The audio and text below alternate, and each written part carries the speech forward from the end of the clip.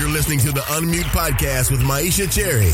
Welcome to the place where philosophy and real-world issues collide.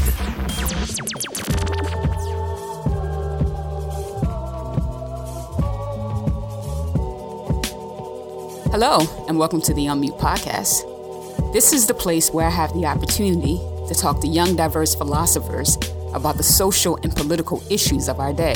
Today, I chat with Serene Khader. Serene is a moral and political philosopher working primarily on feminist issues and global justice. Her other philosophical interests include ethics, moral psychology, and political philosophy. She holds the J. Newman Chair in Philosophy of Culture at Brooklyn College and is also an associate professor of philosophy and women's studies at the CUNY Graduate Center. Khader is the author of Adaptive Preferences and Women's Empowerment, and her latest book, Decolonizing Universalism, Transnational Feminist Ethics, is forthcoming with Oxford University Press. The book concerns the normative commitments required for cross-border feminist solidarity. In this episode, we talk about cross-border feminist solidarity, neoliberalism, tradition and feminism, does Muslim women need saving, writing advice, and so much more. Hello, Serena. Welcome to the Unmute Podcast. How are you today? I'm great. Thank you so much for having me, Myisha. Thank you for coming on. Tell me, Serene, how did you get interested in philosophy? Yeah, I think that for me, when I think about it, it really started when I was young and has a lot to do with my experiences having parents who were immigrants. So I know a lot of people will talk about coming to philosophy because they read a certain book or something like that. But for me, I think it has to do with always having felt kind of not at home in any world. So I just remember growing up feeling like I lived in these two worlds. Like there was this world that was the world of my home that had to some extent to do with the culture that I had inherited from my parents. And then there was the world that was happening at school. And at school, there were all of these things that were like, oh, everyone just knows that you're supposed to follow this certain set of conventions. And I just never knew what they were. And I was constantly playing catch up. And so I think because of that, like, this idea that there's a certain way that things are that you're not supposed to question just never really solidified for me. So because I was always in that space of kind of wondering, like, what are the norms that apply here? I have to learn these norms and follow them. And then there's another set of norms that I'm also aware of. I think that just made me always curious about, like, well, where do all of these things that people take for granted come from? And yeah, why are conventions worth following? And those are the questions that really brought me into philosophy. Generally speaking, tell us, what is feminism and what is transnational feminism? Okay, so this is a big question. So to start with, yeah, it's a bigger question than it seems like maybe. But the definition of feminism that I like to use comes from Bell Hooks, or she's one of the first people who articulated it. And she said in her early work in the 80s that feminism was opposition to sexist oppression. She later revised her definition to say that feminism was opposition to all intersecting oppressions. And basically, my view is that we should use both of those definitions, but use different ones in different contexts. And I think that we should use the sexist oppression one in transnational context for reasons that I can explain. But before I get ahead of myself, I should say a little bit about what oppression is. So oppression, on Marilyn Frye's classic definition, occurs when you have practices that systematically target members of certain social groups and disadvantage them to, like, relative to other groups. So feminism is opposition. If it's opposition to sexist oppression, it's opposition to the form of oppression that happens when members of certain genders are systematically subordinated. In terms of the question of what transnational feminisms is, so a lot of your listeners might have heard of global feminisms, and that was kind of a phrase that people used kind of in the 80s and a little bit in the 90s. And the idea of global feminisms was kind of the idea that women are facing the same struggles everywhere, the same struggle against patriarchy, and all women need to kind of unite around their shared struggle against patriarchy. Transnational feminisms is one of the approaches to international feminism that questions that framing. And it basically says that in order to think about feminist solidarity, we need to constantly be thinking about the history of imperialism and also kind of the ways that ongoing neoliberal capitalist exploitation and ongoing northern driven in particular, but not exclusively, militarism affect the opportunities for women to organize across borders. So it's not kind of as simple as, oh, women everywhere experience the same form of oppression because they're all oppressed by men, even though I do think that most or all women are oppressed by sexism. The fact is that because women in the global north or in the West benefit or have benefited from the subjugation of other women, sometimes it's important for women in positions of privilege over other women and who are actively promoting exploitation and domination of other women to take those things into account when they're trying to determine what their moral and political responsibilities to those women are. So you mentioned solidarity, and we're going to talk about solidarity a little bit more. But I wonder, is solidarity kind of a necessary and sufficient condition for feminism? Is solidarity always the goal? Is it an issue of utility when it comes to feminism? What do you see the role of solidarity in feminism? Ooh, that's a hard question. I don't know if I know the answer. What do you mean when you say, is it an issue of utility?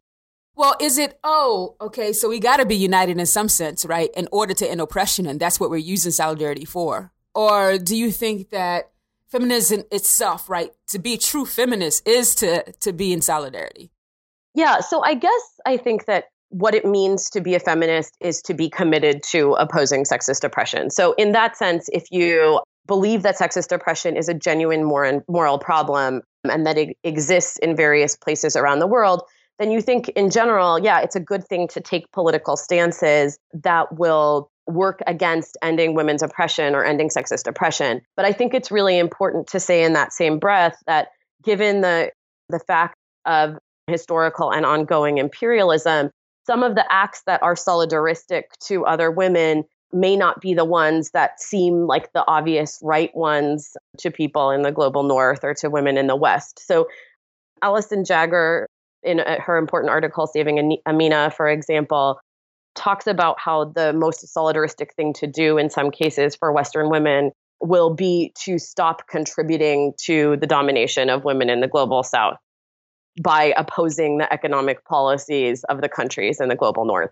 So I think that, yeah, I mean, if you're a feminist, probably you have to believe in and support some kind of solidarity. But the form that solidarity has to take does not mean, and in most cases probably shouldn't mean, directly intervening. In fact, directly intervening to take over other people's oppositions to their own oppression, I would say is not even really solidarity, right? Solidarity says that you're standing with another person as an equal. Saying I'm going to offer an analysis of your world for you and decide what kind of political action should happen in your context is really it's more treating someone not as an equal. It's treating someone more like somebody who is subordinate to you, whose own kind of evaluations of their own situation you don't take seriously. So let's talk a little bit more about that. What are some of the, I guess I'll call them hot topic issues that Western feminism seems to be most concerned about when it comes to the struggle of women in the global South? And is it even proper to call them struggles, and who should be in the position of doing so? Yeah, I love this question. I love all your questions. But I guess part of why I loved it is that you use the word struggle. And I want to think a little bit about what the word struggle means, because there's two different things that it could mean. One that we hear a lot about and one that we hear almost nothing about. So struggle could mean the political activism that women in the global South are engaged in. And that's real. That's happening every day. And we don't tend to hear that much about it in the global North, and especially in philosophy. There's actually almost no literature that talks seriously about third world women's movements and transnational women's movements and women's movements from the global South. On the other hand, I guess struggle could mean the travails and horrible lives of women in the global South. And I think, that's how we're used to hearing struggles talked about. And in her famous essay in the 90s, Under Western Eyes, Chandra Mohanty, she said that Westerners have this image of the single third world woman and that the features of her life are that she's ignorant, poor, uneducated, tradition-bound, domestic, family-oriented, and victimized. And so I think, struggle could mean that, right? Like when people think about struggles of women in the global South, I think they often are imagining in the West is women facing these horrible life conditions. Often, the issues that people really love to talk about. And anytime I talk about my work, right, the first two things people want to talk to me about are severe female genital cutting and women being forced to engage in various forms of Islamic dress. So those are, and then also, of course, domestic violence. So those are the kind of topics that we hear a lot being talked about by feminists and audiences in the global North. Of course, those things are real and are genuine moral problems, but I think there's a couple different important things to recognize about them. One is just that they don't expose the whole truth about what other women's lives are like, right? Like there's no single truth about what other, in quotation, women's lives are like, because the only thing that I like to say this to my students, and Mohanty called this the third world difference, but other women don't have anything actually in common except their definition of being in contrast to us, like the enlightened West. So like there isn't a real answer to the question, like what are the needs of these other women? Because they are not this pre-constituted group. They're a diverse group that have diverse needs and diverse strategies. But the other problem, which gets talked a lot about in the transnational and post-colonial literature, is that basically why people love to talk about issues like female genital cutting is that these are harms to other women that are easy to attribute to their cultures, easy to attribute to being caused by, because there's a racist element toward men in the global South here too. So they're easy to be attributed to being caused by barbaric brown and Black men. They're easy to attribute to religions and so on. And that makes it if those are the issues we focus on, it's very convenient for the West because and the North, we get to absolve ourselves of moral responsibility for causing any harms that women in the global South might be facing. A final, because I know I'm kind of going on for a bit here, but just one other problem with framing the struggles of women in the global South that way is that we hear a lot about the third world women and women in the global South as victims of these practices. And we don't hear very much about the things that they are doing to stop these practices.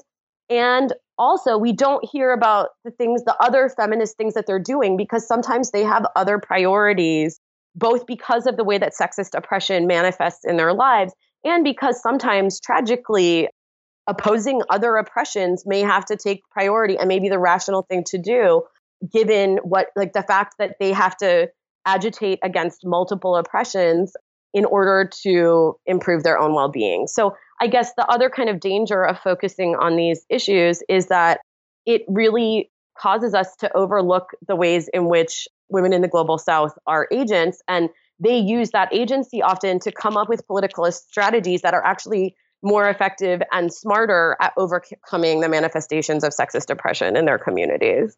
You know that a problematic response from women in the West to the struggle of women in the global South has been a promotion of universal values. Give us some examples of this. Yeah, so this is kind of a funny question for me because I am in favor of promoting universal values. So actually a lot of, no, so I'm kind of glad that you're asking the question because it helps me sort of say where I think the existing debate is and what I think is right about it.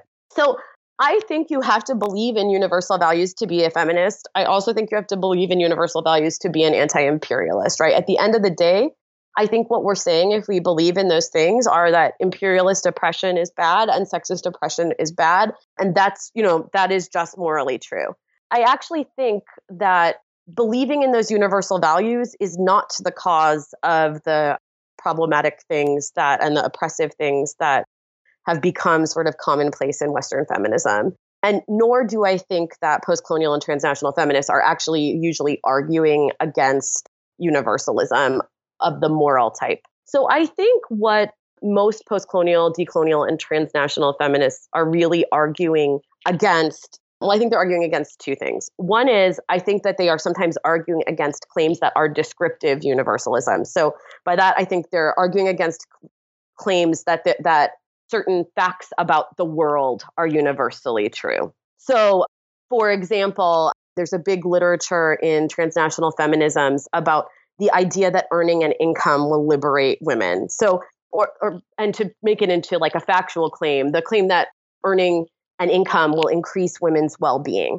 Well, that's something that, is mostly just a fact about the world. It varies from context to context. One of the reasons that harmful interventions that increase women's work burdens and decrease their negotiating power have happened is partly because of people just getting the facts wrong about how relationships work and the effects of income in different contexts. So I think sometimes people are like, the universalism that's wrong is just a universalism about what the facts are, not a universalism about what values we should endorse. But I also think that at the end of the day, and this is kind of the main point of the new book that I'm writing, I think that saying that the debate between Western, or what I call missionary feminists, and transnational feminists or post-colonial or decolonial feminists is a debate about universalism and relativism. I think that is a convenient move that a lot of people in the sort of Western liberal missionary position take in order to avoid having to engage with the other literatures. So I think that what is really going on is that the transnational, post-colonial, and decolonial feminist literatures are saying, no, there are universal values. Westerners are just wrong about what they are, right? There are universal values. They just aren't the ones that are expressed in Western culture. And then I think it's really convenient for people in sort of the Western and liberal position to say, oh, we need to oppose relativism, because what that does is, it's a question begging response from a philosophical perspective, right? It doesn't, it prevents you from actually talking about the issue at hand, which are the right universal values to have. And instead it says, well, the only possible universal values are the values that have been adopted by the West. And if you don't believe in these, then you are a moral relativist. And clearly we can't have that as the solution. And I really want to reject that way of thinking and say, no, let's have a universalism, but let's have a real conversation about what the values of that universalism should be. And let's specifically talk about whether the values that transnational feminists have accused of being vehicles for imperialism are the actual values that feminists need to endorse. So I wonder in what account my inclination, or my guess would be the latter, is connected to justifying exploitation and cultural domination. So what is the connection between, okay, there's these universal values out there with exploitation? One thing that is happening in the world right now that I think we should be concerned about is the rise of neoliberalism that has been documented to have really adverse economic impacts on women and on the poor in general. And let me just ask you this. Neoliberalism has just been thrown around lately on blogs and on. So just tell us exactly what you mean by that. So neoliberalism is basically an approach to making economic policy that says that the solution, or the right way to make economic policy, is to reduce restrictions on trade and to cut social services. So you want to have freer markets and lesser availability of social services. And one way to think about both of those things is that it is sort of a narrowing of the role of the state. And often people who are in favor of neoliberalism believe that, and not all of them do, but believe that these things, so freer markets and less state involvement, will result in some kind of greater freedom for people. So this economic agenda that we call neoliberalism has been driving sort of Northern-led financial and development policy for some time now. One of the, and in particular in poor countries, Northern governments and institutions led by Northern governments have really dramatically shaped the policies also that poor countries are implementing in their own countries in ways that cut social spending and in ways that liberalize markets. So one way that a universal value has been claimed to be necessary for feminism can promote exploitation has to do with the idea that liberating women from the household, which is operationalized as getting women to earn an income, is going to liberate them from sexist oppression. So all over the world, we have these development policies that are organized around the idea, oh, like it's feminist to liberate women from being controlled by the men in their household. So what should we do about that? Oh, we should make it possible for women to earn an income. Now, Sylvia Chant has done a lot of really good work about this, about a phenomenon that she calls the feminization of responsibility. And what she basically finds through a bunch of cross-cultural empirical studies is that actually, in many cases, what's happening when women are encouraged to earn incomes is that the amount of household labor that they're doing doesn't decrease. So now they're just, and I mean, I think also women in the West have experience with some kind of this, right? Like we know that in the West, women still do the vast majority of the housework and care work, even if they are even the main breadwinner for their household. But, when a person is, actually, there was a study that I cite in the book, I'm trying to remember who does it, where they find that these women in India, once they put together their housework and their income work, that they are working for 18 hours a day. And then the study concludes that they need to use their spare time to think about how to economically better themselves. Wow. Yeah. So that's kind of crazy. But in terms of connecting it to universal values, I think one part of what's going on here is that people have in their mind the idea, like the correct idea, that relationships of certain sorts and household labor can be parts of the things that cause oppression to women. I think they also have wrongly in their head, though, this, what I call in my new book, the Enlightenment liberal narrative, or the Enlightenment teleological narrative, which basically also says that the oppression of women is caused by tradition and capitalism will liberate them from tradition. So I think this idea that like universally what we need is to make women into economic individuals who will be capable of earning their own incomes. And that's along with that, the idea that somehow is magically going to cause women not to be oppressed by men. That kind of view is causing interventions that don't improve people's lives. In some cases, seems to be worsening sexist oppression. And I think if we had better values, we would be less likely to think that this thing that is actually harming women looks like it's a benefit to women. So let's talk about tradition a little bit more. Yeah. You claim that people in the West have a tendency to see other people's ways of life as a tradition, but they don't look at their own way of life as such. How so, and what is problematic about this? Yeah, great. Okay. Just to explain it a little bit. My view is, and this is not just my view, it's a common view in post-colonial and decolonial literature, but my view is that Westerners often think of themselves as having modernity and have been kind of sold a story about the history of their own countries and the history of the world that's about modernity. And part of that story about modernity says, look, tradition was this backward thing that kind of oppressed everyone. Everyone began in this like traditional or barbaric kind of structure. And then because of a series of developments that, according to this narrative, were caused by endogenous factors, like meaning internal factors to the West. So according to that narrative, the West had these internal factors that made it step away from tradition, become modern.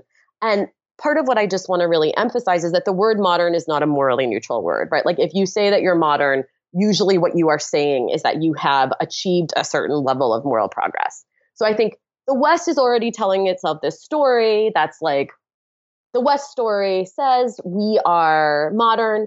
What that means is that we have liberated ourselves from tradition, and tradition is the source of all of these bad things that happen to people, including sexist oppression. So you ask kind of what's the problem with that? Well, I think there's two answers to it.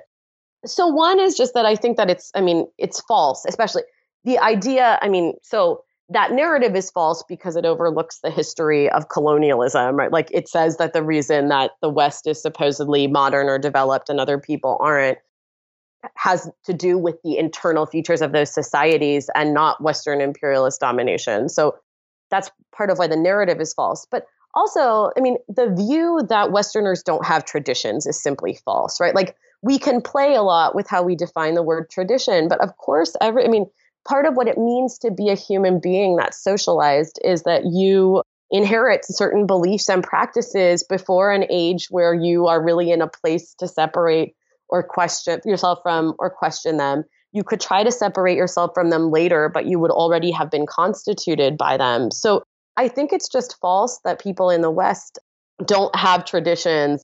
And there's a joke in one of the responses actually to Susan Oken's Is Multiculturalism Bad for Women, where one of the essays, which I think is by Homi Bhabha, but I'll double check this, is called Liberalism's Sacred Cow. So I think he's kind of trying to point to that idea, like, of course, people in the West have traditions. But okay, to say where the problem really is, though, yeah, like the first problem is it's false. But the second problem, and this is where I think the moral and political danger really is that it makes it look like requests, what are really requests for like cultural others to adopt Western culture.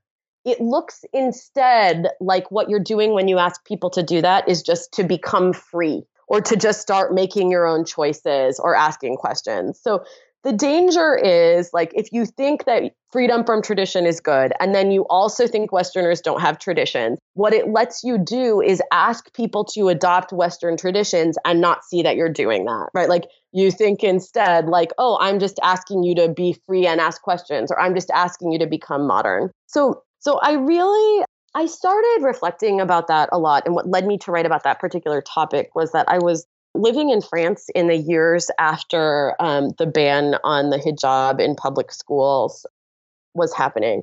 And I was paying a lot of attention to sort of the French coverage. And it was actually kind of surprising to live in France and to see that most of the people I interacted with who identified as feminist really believed that this was the feminist solution to ban wearing headscarves in public schools. And when I analyzed the sort of rhetoric around that, it seemed a lot like what was going on is like, so you would ask, why do you think it's a feminist and important thing to not be allowed to wear a headscarf to school? And you would often, you would constantly get answers that were about freedom, coupled with sort of an unwillingness to question whether any French gender protocols were patriarchal.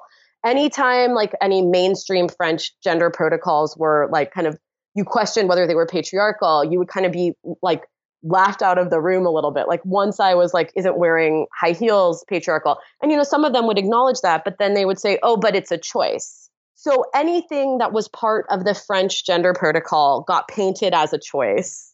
Anything that was part of the gender protocol that they associated with Islam got painted as something that people were coerced into doing. And in Joan Scott's book about this, which I think is really good, she actually cites a story where a French official is kind of complaining in public about the tragedy of, quote, young girls covering up their beautiful faces. Wow. So I know it's kind of funny. I mean, it's also terrible, but it's funny in a bunch of ways.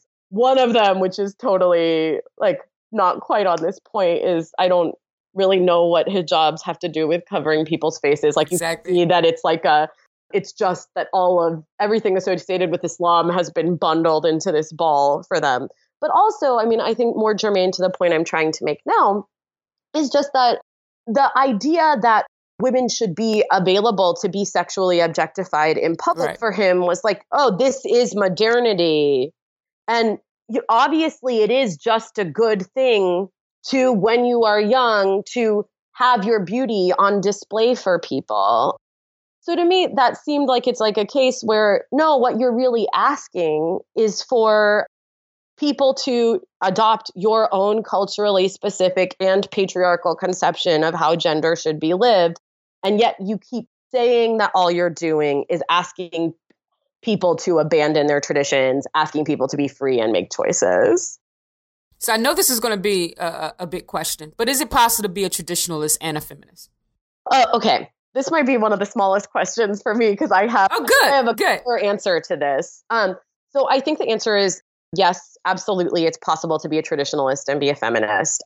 But, and then here's the qualifying remark, it depends on what the content of your tradition is. So I think that a nice thing about thinking about feminism as opposition to sexist oppression is that it actually it moves the language about freedom and choice and modernity kind of off center stage and moves instead to asking the question, like, well, what do you believe about like whether gender should be hierarchically arranged to each other?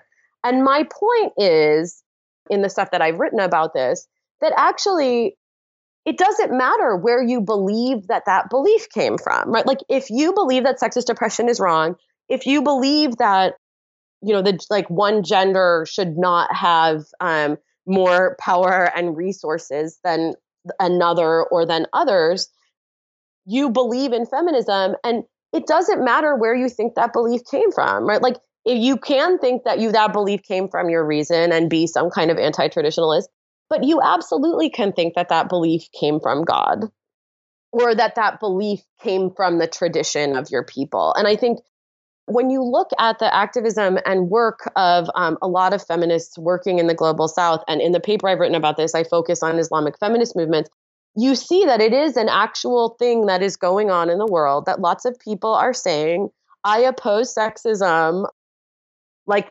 because it is part of the dictates of my tradition, right? Like I oppose sexism because gender equality just is the spirit of the Quran. So some of the people who are doing that kind of work are Islamic feminists, so that term is controversial in itself, but people like Amina Wadud.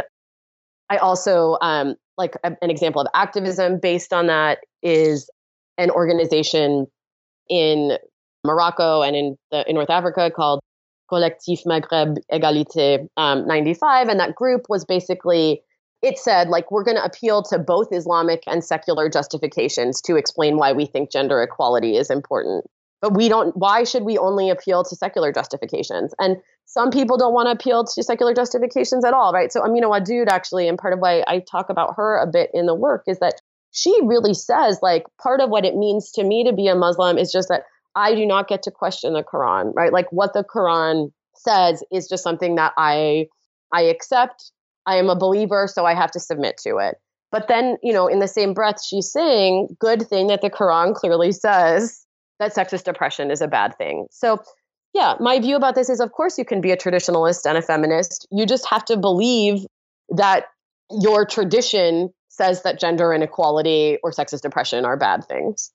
So this leads us to where we began in a way. What do you imagine cross-border feminist solidarity to look like? That is a great question. So, solidarity has to look different, I think, from what it has looked like historically and from the way that philosophers and theorists often have imagined it in the past in order to take seriously the facts of imperialism. But I do think, because, I spend a lot of time talking about the ways in which imperialism interferes with the possibility for solidarity. I want to be really clear that I'm not actually pessimistic about it. Like, I think real solidarity is happening every day. I just think that the solidarity, requires taking certain things seriously. So one of them is that I think it requires realizing, and this is what I've spent a lot of time talking about just now, that feminism is opposition to sexist oppression. And what that means is that feminism doesn't have to require adopting the norms of any particular culture, right? Like you can have your own sort of cultural set of practices. The real question for feminism is not what should your cultural practices be? It's should your practices be how can your practices be organized in a way that doesn't subordinate women? So one thing that I think is necessary for solidarity is just recognizing that feminism doesn't require the adoption of any specific cultural form, even if it does require universal opposition to sexist oppression. Second, I think it's really important for especially Western and Northern feminists to, when they engage in activism, to recognize the ways in which their activism could actually worsen the problems of the women's lives that they're trying to help. And so, some of that worsening can happen concretely, like you can literally make a person's material life worse. But another way that Westerners can make other people's lives worse is by engaging in activism whose main effect is to reproduce the view that Western intervention is the solution to everything and that other countries and cultures are barbaric. So yeah, maybe I'll give an example of how this was done, how somebody avoided this in a minute here. But the other, and this kind of leads toward the third thing I was about to say, which is that solidarity from women in the West and North, or from people in the West and North, needs to move away from the idea that Western intervention is the solution to other women's problems. Like, that doesn't mean that Western intervention is never appropriate, but Uma Narayan really helpfully talked about the idea that Western feminists are caught up in something that she called the missionary position. And the idea was, I know it's also funny, but the idea was that Westerners often think and have set up their understanding of the world in a way where they think that the only thing that can be done about practices that oppress women in other societies is for Westerners to name them, because supposedly people in other countries think that the oppression of women is fine according to this view. So Westerners are the only ones who can recognize the wrongness, and then Westerners are the only ones who can fix it. So I think also feminist solidarity needs to move away from the intervention obsession. When it does do interventions, do them like, and I don't mean military interventions, right? I mean like supporting development projects that are run by local women. But when it does do them, it needs to do them more attentively and to take local people's voices very, very seriously and to have them leading, but also to realize that sometimes the right thing for Western feminists to do is to change the behavior of their own governments.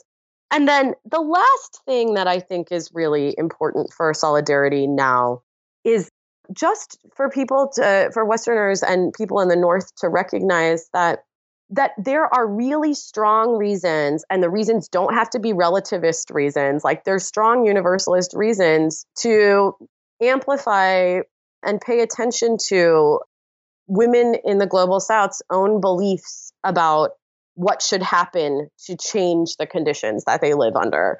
So people's own perspectives about what's happening to them are extremely important. Also, because there's no one way, like no single strategy for ending sexist oppression in any particular context, we really need to know what the people who are in the context, what they see as the trade-offs that they might face with any strategy for change are, and what they think the priorities are, because every situation about what we should actually do politically will be different. So yeah, I would say that feminist solidarity kind of requires acknowledging those four things. In the book, one of the examples that I talk about as a successful example of solidarity, because I know I said a lot of negative things about what solidarity shouldn't be, is the activism of a group called the Freedom Without Fear movement, or the Freedom Without Fear platform in the UK. And that was a solidarity movement formed in the UK largely by South Asian and Black women in response to the gang rape and eventual death of Jyoti Singh Pandey, who later became known as Nirbhaya, in Delhi. And are you familiar with that case?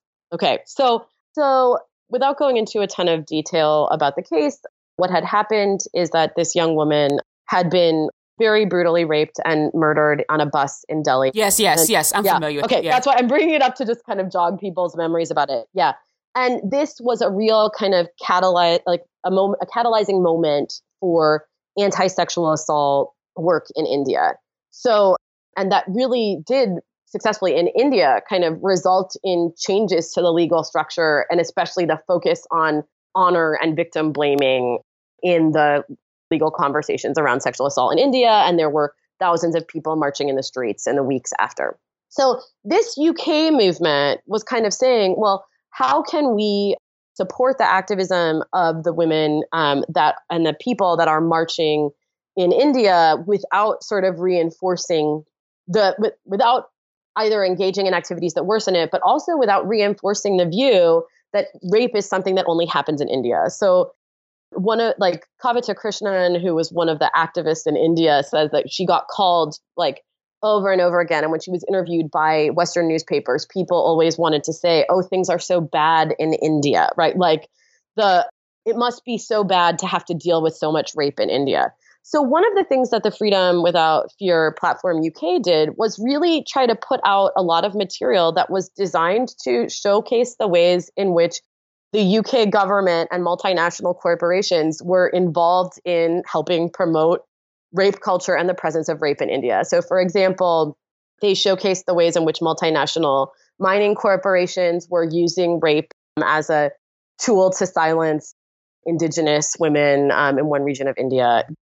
They also talked about how within the UK and mobilized around this, resources for domestic violence and violence against women that had been allocated to local women-run organizations had actually been removed, and that funding even within the UK had been removed from organizations that were community-led to stop violence against women and had focused on forced marriage and criminalizing and incarcerating men instead of doing something to actually stop violence against women.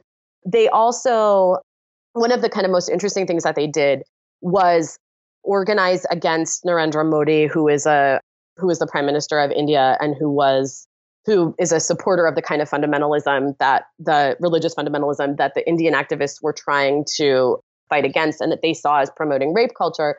So these activists in the UK, they said like, okay, what can we do to stand in solidarity with the women in India? Well, one thing we can do is say that we in the UK like don't support the fundamentalist leader that is promoting these very harmful and sexist responses to rape. So they organized protests of Modi's visit to the UK and tied the UK support for him to support for the prevalence of sexual assault in India.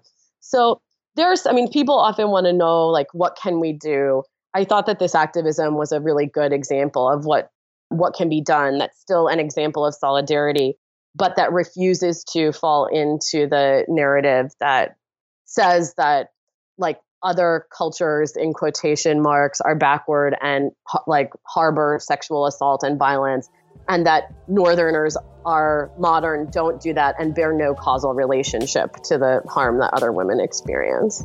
No, I think that was an excellent example. So Serene, you are a power lifter. What got you interested in this sport, and what have you learned about yourself as a result of doing it? So, okay, I'm going to use a word that makes me feel like a little bit like a cliche, but in terms of how I got into it, I was kind of an early adopter of CrossFit many years ago. And I think like a lot of women who discover CrossFit or did at that time, it was the first place that I experienced women kind of being encouraged to work with barbells. It was the first time I experienced a fitness community that was not super focused on aesthetic goals, that really put performance-based goals first. And I loved that part. I loved the barbell training. I didn't love the rest of it. And once I learned, like, oh, I can just lift weights if I want to. I can just lift really heavy weights if I want to. I really veered toward that. And it was really kind of important for me because I had known for a lot of my life that I was stronger than most other people. But, you know, as a woman, I was not really trained to think that that was a good thing. So it was amazing to come into a sport where the view was that it's a good thing for women to be strong. It's an okay thing for women to take up space. It's okay to grunt and make noise. All of those things were part of what got me into the sport. What is your personal best? Is that how you all term it? Yes. Yeah. Personal best works. My highest squat, I think it's 325 pounds. And my highest deadlift is 375 pounds. And I'm not going to tell you my highest bench press because I suck. Okay. All right. Well, I'm already impressed. So, yeah. I joke that my upper and lower body belong to two different people.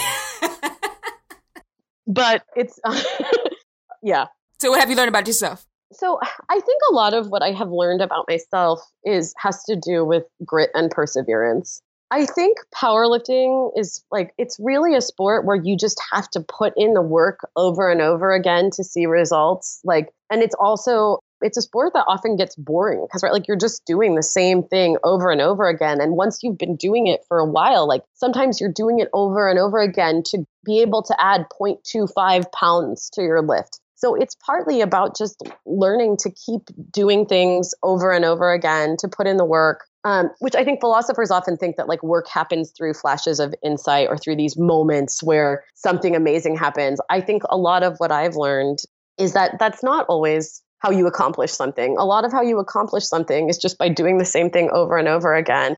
And also, like, you know, when you drop the ball or you drop the barbell, literally, like the important thing is that you don't get scared. And the important thing is that you come back and do it again.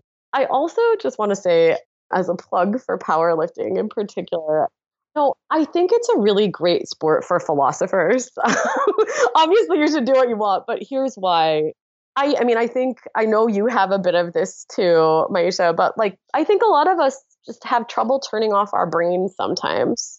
And one of the amazing things about powerlifting, if you're lifting really heavy weights, is, and I think this is probably like a biological thing, but when your body knows that like you are lifting an amount of weight that like it could kill you if you put this amount of weight on your back and like sit down and now you need to stand up. Suddenly, like your mind cannot be focused on the meaning of life or the conversation that you had with a colleague or that paper you're writing. Like in that moment, you are really like forced to have nothing in the world except you and that barbell. I'm semi-convinced. Well, I'm not against. That's persuasive. It's persuasive. I'm just not tall enough.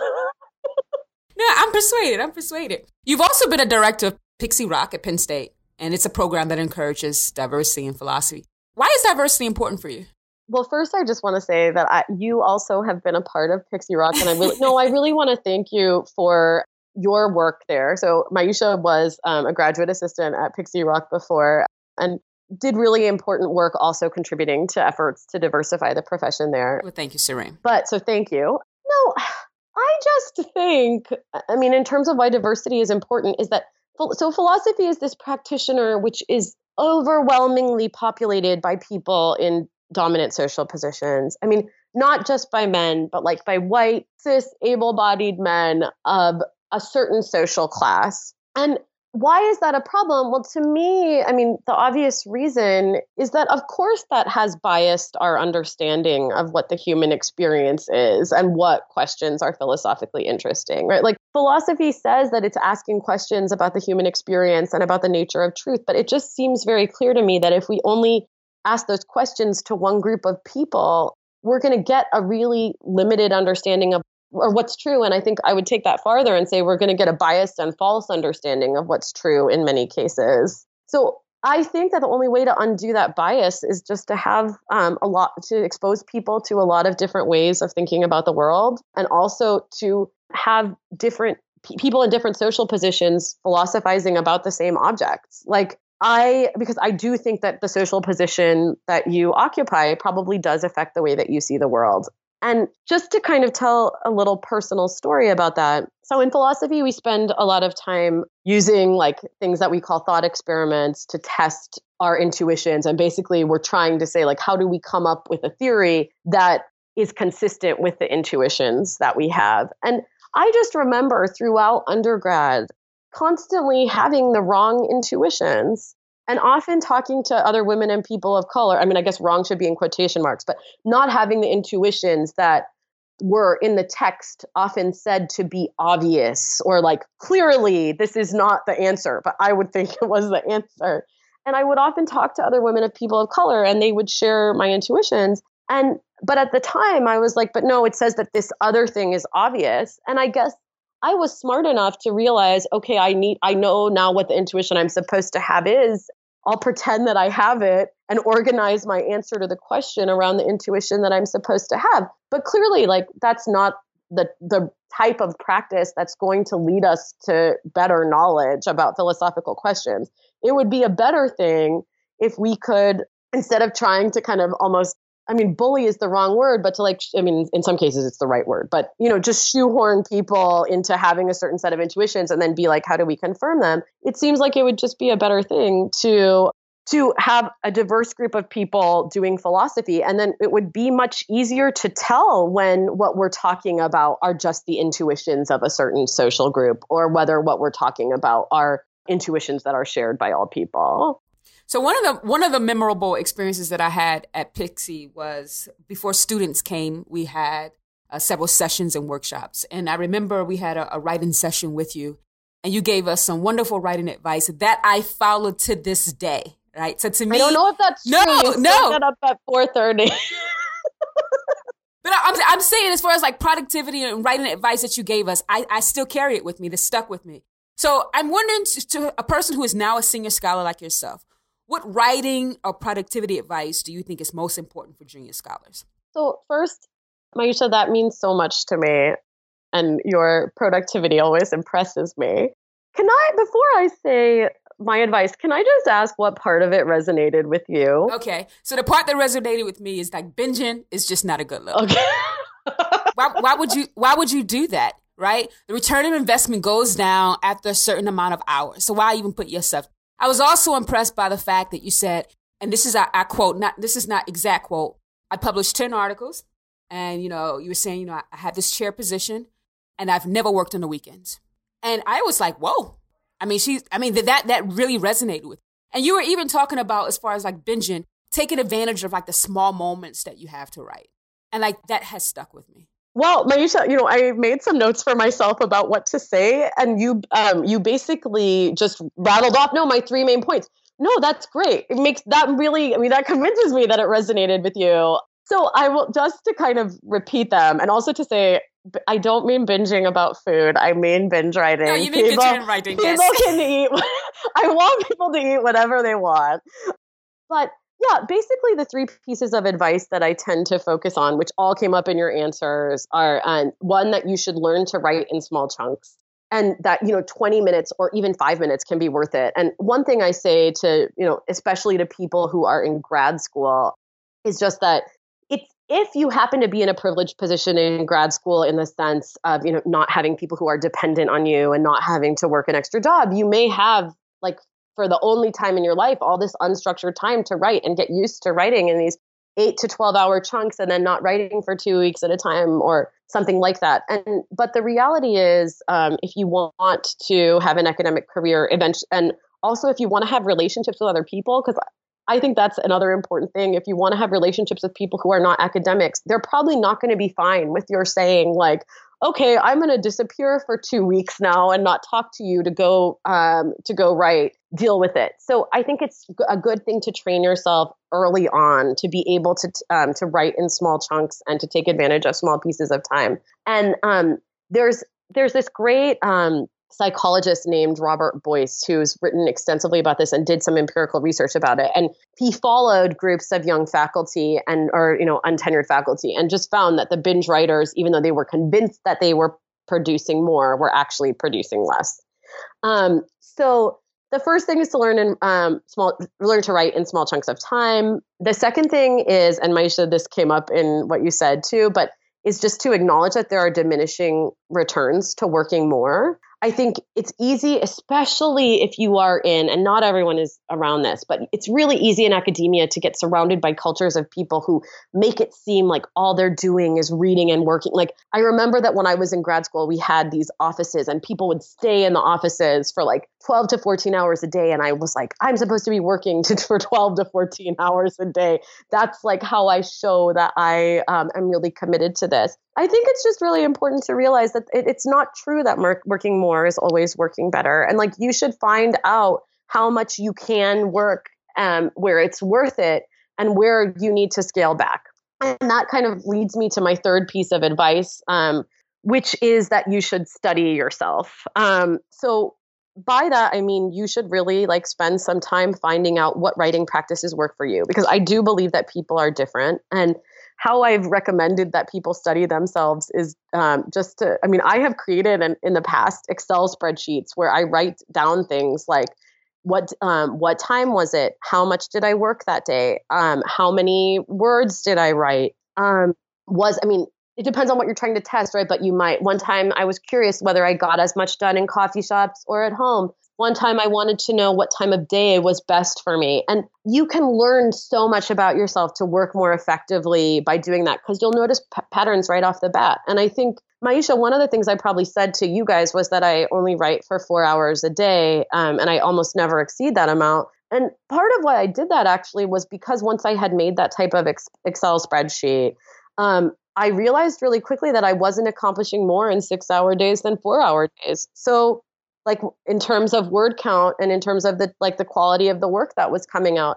So then why write for 6 hours if you get more done in 4? Go do something else that will help you also lead a fulfilling life, and make you into kind of a well-rounded person with relationships and rich other things going on. Use those 2 hours for that instead of for just convincing yourself that you're working all the time. Yeah, this is helpful. Thank you so much. Thank you, Myisha. The last time that I was introducing you, you made me say that I loved you. And I tell you that, no, I want to tell you again that I love you, and that I'm going to tell your listeners that you did not tell me to say it this time. So I love you and I love this podcast. And I think you're doing such a great thing in making all these interviews available to people. Well, thank you so much, Serene, for giving us your time, your intellect, your brilliance, and your advice. I know that they really appreciate it. Back at you. For more access to the Unmute podcast, subscribe on iTunes or head over to the website at www.unmutepodcast.co. There you can get more information about our guests, participate in giveaways, as well as learn more about people, books, and concepts mentioned in today's episode. Until next time, remember that your silence will not protect you. Listen, think, speak. The world will be different as a result.